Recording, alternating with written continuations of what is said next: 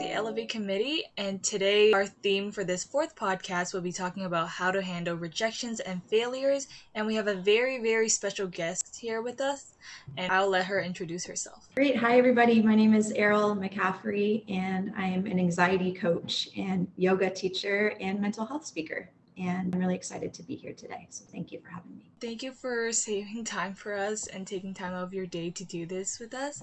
So the first question we have for you is, how does someone who has grown up thinking that they were always a failure because of their surrounding or people around them telling them that, remove that label for themselves? That's an excellent question. I think it follows a lot of us around when we've grown up being told by our parents or by people around us that, we're not doing as well as they expect us to be doing. And it feels like a lot of pressure. So I think first and foremost, it's really important to remember that people see us as they see themselves. It's really common for people who, are feeling insecure, or they maybe have really high standards for themselves and a lot of fears around their own failures.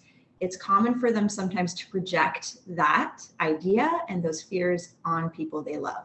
It's usually subconscious, it's not intentional, but you got to ask yourself, is this my story or is this their story? So to remember that, everyone's got their own idea of what success is, what failure is, and we certainly don't have to take on somebody else's definition of that. So have compassion for the people that have said that or shown you kind of difficult expectations around failure and success. Know that they're doing their best. And then remember too that you can write your own story. As cheesy as that sounds, no one is living your life for you at the end of the day. So you decide how you see yourself and how you talk to yourself. A really great way of changing how you see yourself is to write down a list or journal on all of your favorite attributes for yourself. What do you actually like about yourself? What have you accomplished? Things that are going to help you see yourself in a better light. Just reminding yourself that you're doing your best and you're always learning. I totally agree with what you said about not letting what other people say about you define what you're trying to do and who you want to become in the future. That leads on to my question, which is, how does failure negatively impact someone? Because I know that it can have some really devastating impacts on some people, while other people, it can actually be an uplifting experience. So how does that differ from person to person? I think it depends on what we think failure is. It's a very subjective concept. Society or other people might tell us what they think failure is, but at the end of the day, it's up to us and how we see our experiences. So if someone believes that every time they get rejected or let down or they lose something, they see that as a failure, they're going to feel constantly beat up by the world around them. They're going to feel guarded and that life is really hard and they have to wear this armor to protect themselves from a really mean or maybe a really unforgiving world. So it's just seeing the world through this lens of fear and scarcity and not feeling good enough. And what ends up happening for a lot of people who feel impacted by failure in this way is they start to say no to opportunities that might be really beneficial for their personal growth just because they're afraid of failing in some way. So their world gets small, they feel stuck, there's not a lot of joy in their lives, they're not taking on new experiences or maybe taking risks that could lead to these great opportunities in their lives because they're so afraid of failing. If we reframe rejection or mistakes, or if you want to call them failures, as just opportunities to grow, if we look at this from a growth mindset, then we can learn from these experiences and not feel, again, defined by them. Just to take a moment to tell you a little bit about my own journey. I studied journalism all through university. I worked hard to get a scholarship before that in high school.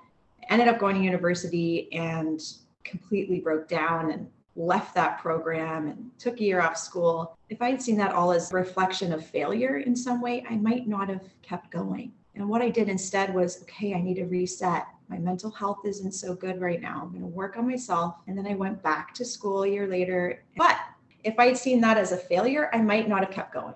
And instead I saw it as an opportunity to learn about myself. So it's all about how we see these experiences. Yeah, I totally agree because failure is subjective, as you said, and it's what we make out of it. So tying into my question is, but do you agree or disagree with the idea that rejection makes us stronger? I definitely agree with it. And that's not to say that rejection isn't hard. I mean, we wouldn't be human if we didn't feel sad or disappointed or hurt in some way when we're rejected. That is normal. You know, we're taught to want to be accepted and receive what we want. So it's normal to feel let down. But, you know, with that said, we can allow ourselves to feel that pain and to process it, whatever that looks like. It might look like crying it out or writing about it or talking to a friend about it, and then let that pass. Let those emotions pass so that we can come out of that experience just kinder, more resilient, and able to overcome future obstacles with a new sense of confidence. We've seen that we've been able to get over things before. Rejection is not the end of the line or the road. It is quite often redirection. So I like to keep that kind of mantra in mind, rejection as redirection. Thank you. That was very helpful and inspiring.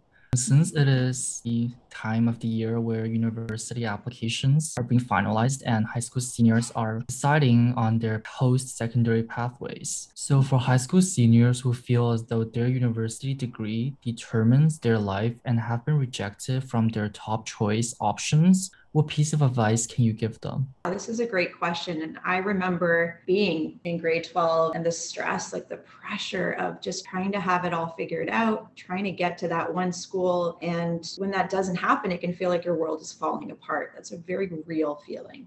So it's important to validate that, again, this is uncomfortable, it's crappy, no one wants to feel rejected, especially by their top choice. Again, allow yourself to process those feelings. It's not about ignoring that or toughening up, but it's also so important to remember that if you looked back on your life, you will see that every single situation has always worked out in one way or another at a certain time or not. It's always brought you to where you are now. With that in mind, seeing all of the things you've endured and overcome in your own life, you know that you will get through this next step as well. You can trust that you're exactly where you're meant to be, even though that can be very difficult to do, to trust that you're going to be going to whatever school is actually meant for you. And maybe there's a reason that you're not going to be accepted to your first choice. Maybe it doesn't have the right supports or programs in place for your unique skill set. So can you open your mind rather than seeing this as something that is a punishment or a rejection of some kind? Again, maybe it's a redirection to another path that could serve you better. So my advice is take some deep breaths. Remember that we're on this little ball spinning in space. If you look at your life from a bird's eye view, you're just doing your best. It's not the end of the world. It might feel like that, but everything is always working out in your favor. Focus on what you can control, which is how you respond to these situations. Thank you so much, because I'm a senior and unfortunately I was rejected to my top choice. And at first it seemed a little upsetting, but then when I looked at it, I think it's the value we place on university programs and how much impact they have. Because all of us are like, oh, you have to go into university. This is how your life is going to go. Get the degree and then get a job or go into master's or PhD. But there are so many other ways to success, and university isn't the only way. Even when you go to university, the university that you go to wouldn't matter in the long run. Yes, there are differences within different universities, but it is very important to remember that all these universities are here for us to learn and also for us to grow. Being rejected from one over another wouldn't harm you, and I think it's the value that we place on how important university is. Which leads me to the next question of, why do we struggle so much with failures? Well, I think we often, and myself included, I've seen these mistakes or losses or detours, whatever you want to call them. I find failure to be quite a loaded word, so I avoid it sometimes. But I think we often see these experiences, these hard experiences, as a reflection of who we are. So we see it like, okay, if you want to call it a failure, I didn't get into my top school, or I didn't get the mark I think I deserve, or whatever the situation is that didn't work out the way that you wanted it to. We see that quite often as a reflection of who we are, like we're not good enough, or we didn't try hard enough. We start to then snowball, right? It becomes a bigger story. It starts to be this catastrophic thinking. So it's like, okay, I didn't get in. I'm not good enough. I'm not smart enough. I'm never going to get anywhere. We've all done that. We've all spiraled before. And I think that's what can happen sometimes. We get so stuck in that one experience that we forget that we're actually awesome in so many ways. And part of that is shame. And it would take a whole other episode to talk about shame because it's a loaded topic. But let's talk about the difference between guilt and shame. Guilt is I did something bad or something happened and I'm not super happy about it. I feel kind of bad about it. Shame is this thing happened and it defines me. I didn't get into the school, which means I'm a bad kid or I'm a bad student. And I know that's, again, a little bit complicated, but all I'm saying is that these experiences that we're having are not a reflection of who we are. They're just part of our learning journey. So when we over-identify with failure or with these hard times, these challenging experiences, we get lost. We forget who we are. We can start to wear these situations, these failures as part of our identities and then allow them to determine our future rather than teach us something in the present moment. If we think that way, again, it goes back to what I said earlier on. It's like we start this self-fulfilling prophecy of I'm not good enough, I'm always be rejected, so I'm not going to seek opportunities that are going to be beneficial to me just in case I don't succeed. So we live in a small bubble that doesn't help us grow or experience all that life has to offer.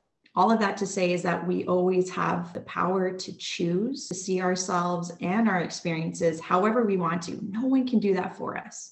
People might tell you what they think about you and their view of your journey, but that has nothing to do with you. It's all about them. So you can say to yourself, oh, I'm such a loser. Nothing works out for me. And then create circumstances in your life that support that idea. Or you can say, I've experienced some hard things, but I'm always learning and growing. Everything is always working out for me. So it's about looking at your thoughts. What are you thinking about? What is the stories you're telling yourself about yourself? Just to have some kind of understanding of what's going on in your mind is super powerful. And self-compassion is also really key. This thing happened, it sucks, but I'm doing my best. Remind yourself that you're human and that you're always doing your best. Coming back to that self-compassion piece is a really, really healing part of learning to deal with difficult experiences like failing. If you want to look at it that way.